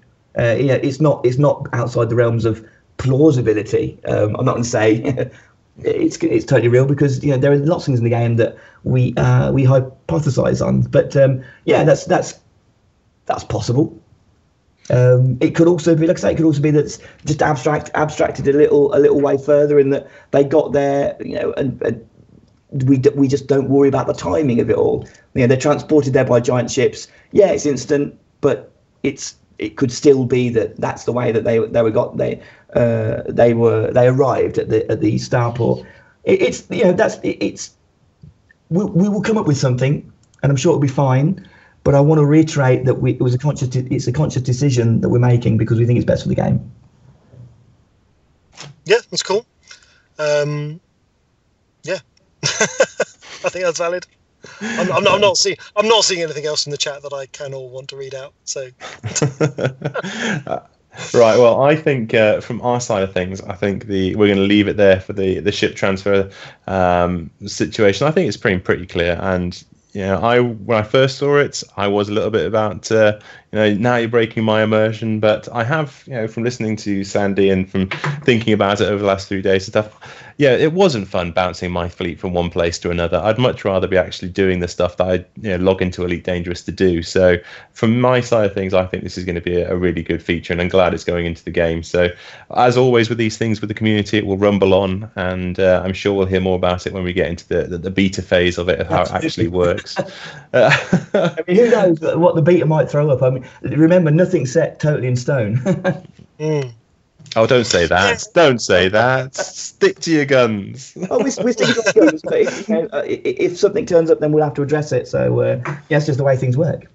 Okay, And well, I think it's worth remembering as well. We have sort of touched on this, but I think this is the huge thing that will balance it. Is the ship transfers aren't free, and No. it's potentially, if you want to transport your entire fleet out to Jacques, it's going to cost a A bit. lot of You're money. going to have to have played the game to get that money in order to do it. I mean, it's not free.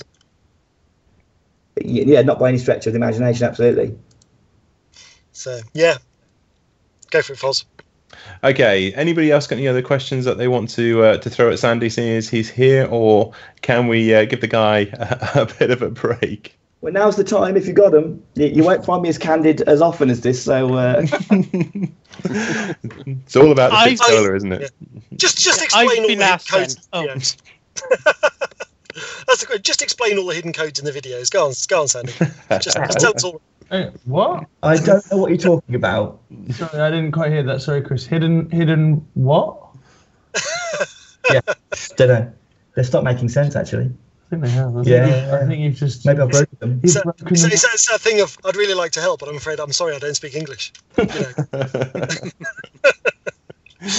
Okay, a couple of last questions then, since you are here. One of them was, where can we get the lovely cushions that David Braben was sitting on during all the interviews? I've seen one in reception. I'm assuming that you're talking about the cushions with Elite stuff on them. Yeah, I think so. Yeah, they're awesome. I guess you can't. I'm not. Possibly if you broken and stole them, but I wouldn't really recommend it. That would be illegal. To prosecute you. So yeah, I don't know. I don't even know where they came from. They just were here one day. It was awesome. And a question that I've got from LaveCon and I forgot to ask. Obviously, we've got the damage modeling on the Anaconda. Is there any sort of workflow for that to be incorporated in any of the other ships? On nothing, not that I'm aware of. We've got nothing to announce on that at the moment. No. Okay, that's fine. And I've got to ask this one because I completely missed it. As there is a cheeky Braben at the end of the digital art, the digital art book, does David Braben still hate his bobblehead? Well, I can't possibly talk for David, but I do get the impression that he's genuinely embarrassed by the bobblehead.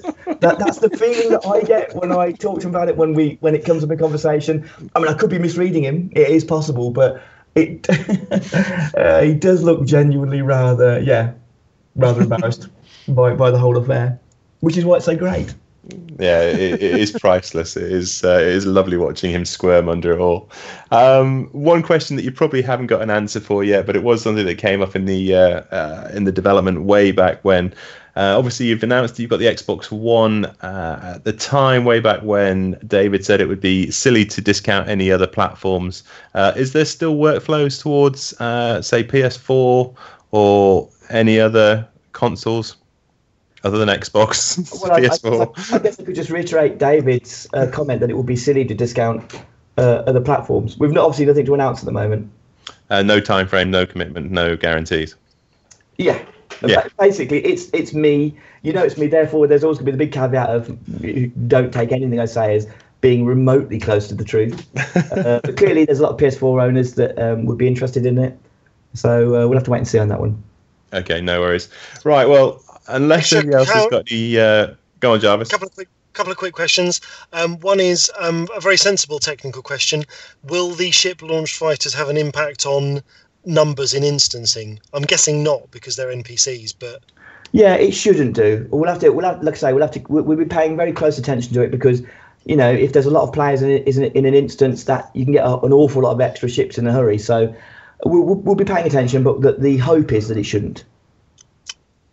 awesome. And someone who's obviously a fan of our spoof adverts that we do has asked if Frontier can rename the remote ship sales, We Buy Any Ship. Yeah,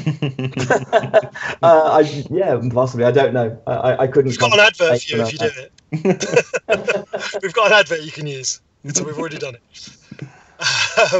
Luckily, that's what was the not other my remit. The naming of things like that. Awesome. And I'm guessing this isn't going to be possible because of procedural generation and all that sort of thing. But if the NPCs are individual characters who die when you get them killed off, will it be possible to deplete the galaxy of available pilots? Wow. You are very optimistic about your ability to kill pilots. You do read some of the population counts on some of these. And also, this is the mega famous, billions. this is almost the famous Commander Thane that can't get the Lave Radio faction a station. The same one that's going to go around and kill. I'm fairly confident. I mean, don't take this. You take this at face value. I'm fairly confident you will not be able to deplete the galaxy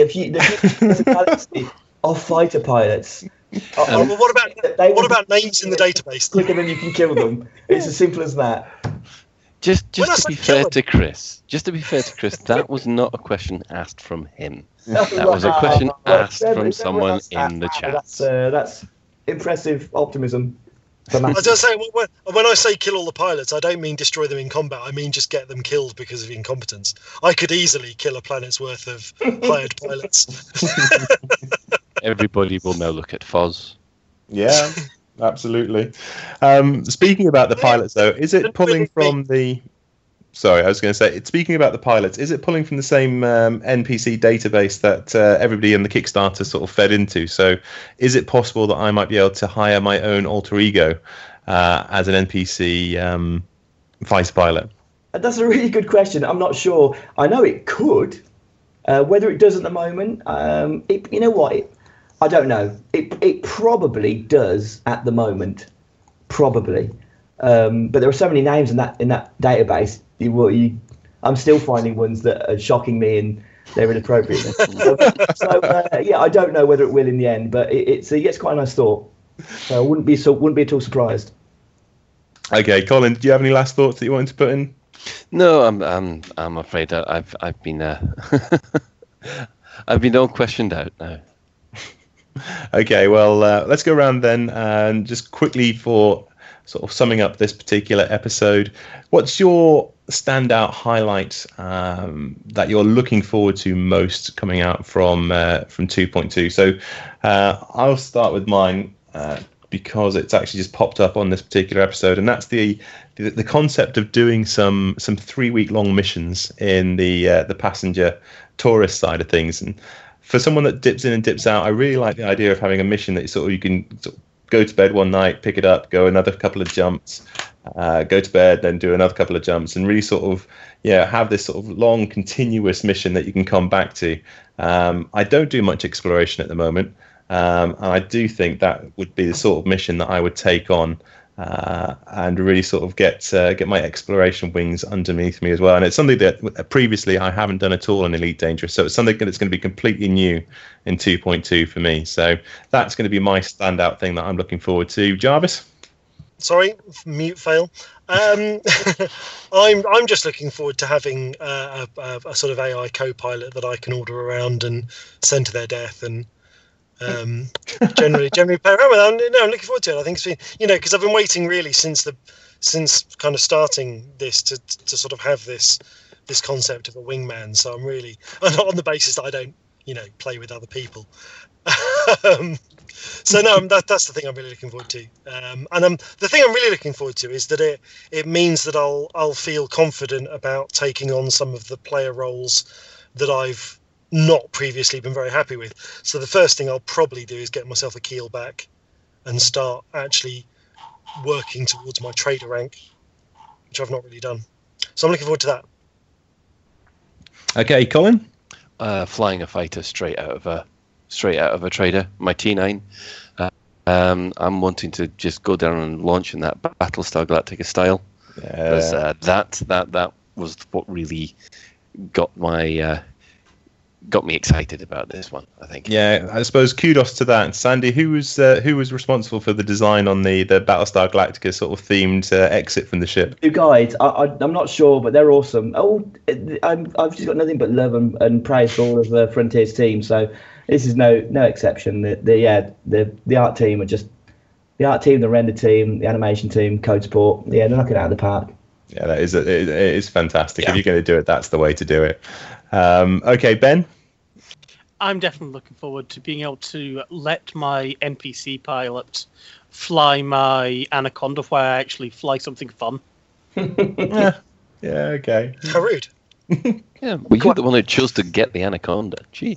Yeah, but it's like flying a slug. Yeah, you chose Not- it. It's a very heavily armoured slug. Very, yeah. So more like a snail then. Possibly, yeah. Maybe even just a bit tougher than that as well. Just maybe. Okay, Zach. Actually, the one thing that hasn't really been said, some of the little ones, actually, I quite like the inner docking variants. They are. That's Really a good like- We point. missed something. Them all the really time. beautiful inner docking variants, and yeah, I think that nice bit of extra variety. I think I'm really looking forward to. I think the one with the statue was my favourite. The tourist services one, yeah. With the artificial high tech. the artificial fake water that's holographic. When you get up close, you can see the chromatic aberrations. Pretty. Nice. No, in quick fairness, question. that was one of the ones that we didn't have questions around. I think that was just because it was so cut and dry. It was so nice that it all just made sense. It's seamless I have one. until Jarvis appears. Go on then. Well, it's like, so we've seen hot off the press the pictures of the big Federal Corvette docked in a kind of dry dock thing. I think if I Is that- that's not a Corvette. That's a That's- Farragut battle cruiser. Sorry, yeah, no, me, Yeah. words late. If you have seen that, yes, I do apologise. Yes. Can you dock with that? At the moment, no. You can fly around it. There'll be ambient traffic. There'll be things to do. Probably materials or cargo drops. It basically treats it like it's another backdrop, a much more interesting backdrop where normal gameplay can occur. But as I think I might have said in the stream, and this is obviously caveated as per usual, with no ETA, no guarantee. But the fact is, we're building this architecture and the structures in there so that it could potentially service better gameplay, newer gameplay in the future. You can't have crazy adventures around shipyard docks if you don't have shipyard docks in the game. So the first step is getting it in there. So we're really pleased we're doing that. In the future, it opens up all the doors. So exciting times, hopefully. Yeah, because there was once talk of the big battle cruisers being the place where you would pick up the military missions for the various factions. Yeah. Is that still on the list? There still is talk about that very thing. Yes. Awesome. Brilliant. Thank you. I assume that there'll be an Imperial counterpart to that. Well, being a federal sympathiser, I hope not, but I kind of suspect there might be. I don't know. Maybe, yeah. Okay, Colin, you had a question about the fighters and CQC. Yeah, I mean the new fighter I'm really liking the new fighter on that one. It's I'm awesome. just wondering if that's coming into CQC as well. I don't think it is initially, and I think it's just a matter of, again, as always, we're trying to do an awful lot, timing and resources. We can only do so much per release, so I could be wrong on this. I don't think it's coming in straight away, but clearly it would make an obvious choice to put that in there. Right, that's me completely done now. Okay, and Sandy, for yourself, what are you most looking forward to in 2.0? I could be really horrible and say that all the looks on their faces at all the instant transfer, but I'm not going to say that. I'm going to be politically correct, and I'm going to say, and also actually honest. I'm going to say it's not one thing; it's the combination of quality of life changes. They're not headline grabbing, as I probably said on the streams and in some of the press interviews, but the ability to get ships to your location, to store modules, to get them transported to you, to remotely sell ships, to make extrajudicial payments so you can clear that transactions tab so you don't have to keep flying back. That's like a consistent theme as part of 2.2 along the big headline tickets of ship launch fighters and passenger gameplay. It's a focus on just removing some of the obstacles to getting people to play the game and enjoy it, rather than kind of struggling with lots and lots of travel that often doesn't feel like it's getting anywhere. The game's huge. We've got pretty much a one-to-one Milky Way. There's loads of travel you're going to do, regardless of which ship you're in. I don't see why I really don't see why we should be punishing people for by making them do double trips and triple trips. for one task. It just seems wrong. So I'm really pleased that management has given us the chance to make these changes to improve the game. So that's my personal favourite. All of the stuff I'm obviously really proud and excited and terrified by, but if I had to pick one, I'm really pleased that we can kind of do a bit of fan service really and make the core game that little bit better. Excellent stuff. Well, Ben, I think you wanted the final word. So you remembered one final question. You're going to do a Columbo on us and go one final thing. Yeah, one final thing. So Mike Brooks said, back talking about the lore, within the Empire, you can't just stick Imperial slaves in a cargo pod, freeze them, and transport them. Can something be done to rectify this travesty? Well, clearly, slavery is an abhorrent activity that really should be banned.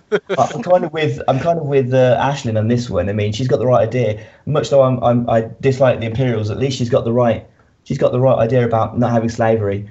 I don't. Yes, possibly. I'm not sure is the answer. It may well be that we can have Imperial slaves as passengers. It may well be that has to wait a bit, but it's a reasonable question. I just don't have the absolute answer for it at the moment. Okay. Great stuff. Boom. No, I think that's a perfect answer. Okay, well, I think unless there's anything else you guys want to cover off, I think we're actually going to let these two go and enjoy the rest of their evening and maybe just actually get some sleep after what was an incredibly busy Gamescom. Jarvis, what do you want to add? Only to say that we're getting thanks coming in from the various chat rooms for Sandy and Zach joining us on the show and answering questions. Yeah, absolutely. I mean, from us guys, a massive thank you to both Zach and to Sandy for coming on and talking so candidly about everything that's coming up. It's really refreshing. It's really great to hear. And I think just having that sort of open, candid sort of answers to some of the questions that the community throws up, I think I don't know, from my side of things, it certainly settles some of the debate that's going on at the moment. I think it's just a brilliant thing that you guys have done, and we really do appreciate it. So a massive thank you for both Zach and Sandy for giving up your evening and coming to talk to us at Lave Radio. Thank you for having us. Yeah, thank you for having us. And it's all the guys, whether they agree with decisions or not. It's the passion that keeps us going, really. So thanks for supporting us. That's the main thing. We wouldn't really be here if we didn't get all the people buying the game and being so passionate about it. So yeah, thanks. No, that's perfect. Okay, well, that's it for another episode of Lave Radio. If you'd like to get in touch with the show, you can email info@laveradio.com, Facebook.com/Lave Radio, @Lave Radio on Twitter, or you can join our Discord chat channel by going to tinyurl.com/Lave Radio. Our TeamSpeak server is teamspeak.laveradio.com, and of course we record the show live on a Tuesday evening at 8:30 UK time and stream out at laveradio.com/live. Massive thank you to Colin, to Chris, to Grant for doing the tech, and also to Ben for joining us on the show this evening. Until next time, fly safe, and if you can't do that, fly dangerous.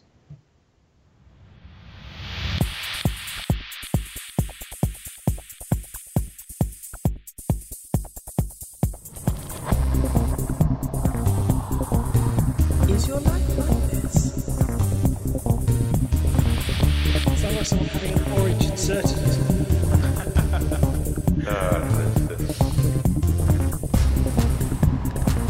Need a safe word. Space can be done.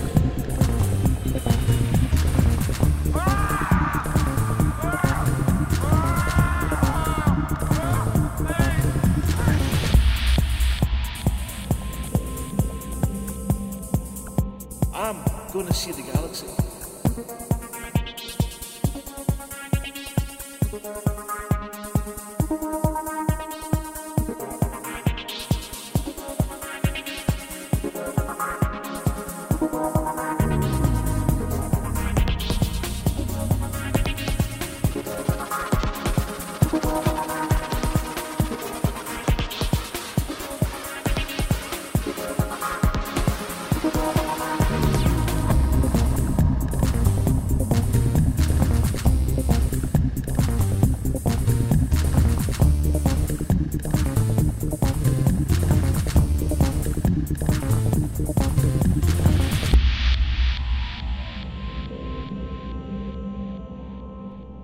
Ah, damn it.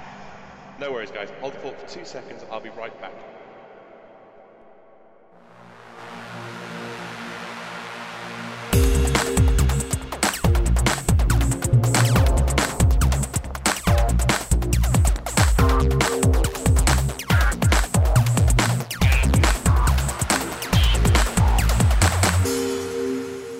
Galnet News, 23rd of August, 3302.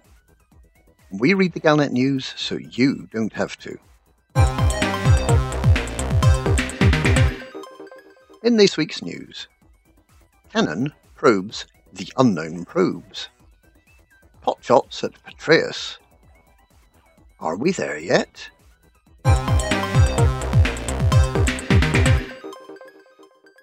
Canon probes the unknown probes.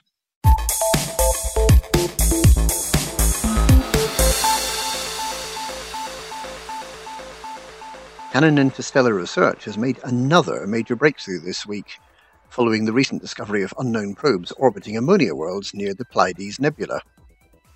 The probes appear to be broadcasting data about the ammonia worlds back towards Merope 5c, home of many of the barnacles.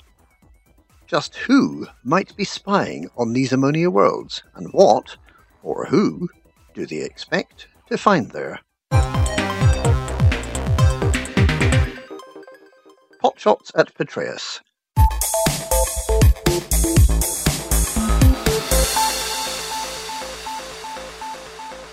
Three shady characters were apprehended in the vicinity of Admiral Denton Patreus, who was giving a speech at Mackenzie Relay in the Semius system this week, carrying guns and apparently intent on assassinating the Admiral. A scuffle with security guards briefly interrupted the Admiral's speech. Later, Patreus vowed to bring to justice those responsible for the attempt.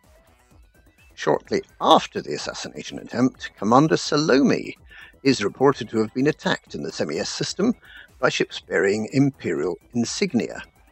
She allegedly claimed that her ship was being boarded, but she managed to broadcast a brief message. In this message, she claimed that the Formidine Rift and recent events in the Pleiades were somehow related. She also reiterated that the forthcoming Formidine Rift expedition was of the utmost importance.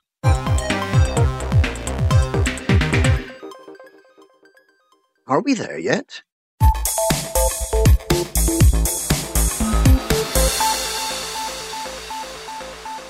More from the history books this week, with some information from crusty old academic Seema Kalhana about generation ships. In the old primitive days before witch space and hyperdrives, the only way to travel between stars was very slowly. Around 70,000 huge generation ships were launched towards distant suns in the hope of colonizing the galaxy.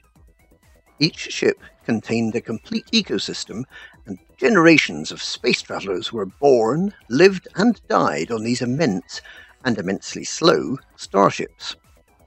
Because the destination of many of the generation ships is unknown, there's a distinct possibility that their destinations may already have been settled by later, much faster star travelers. Imagine how upset you'd be if you'd travelled for 1,200 years to start a new civilization and discovered that the EGC had got to that lovely Earth-like first and laid out towels on all the sunbeds.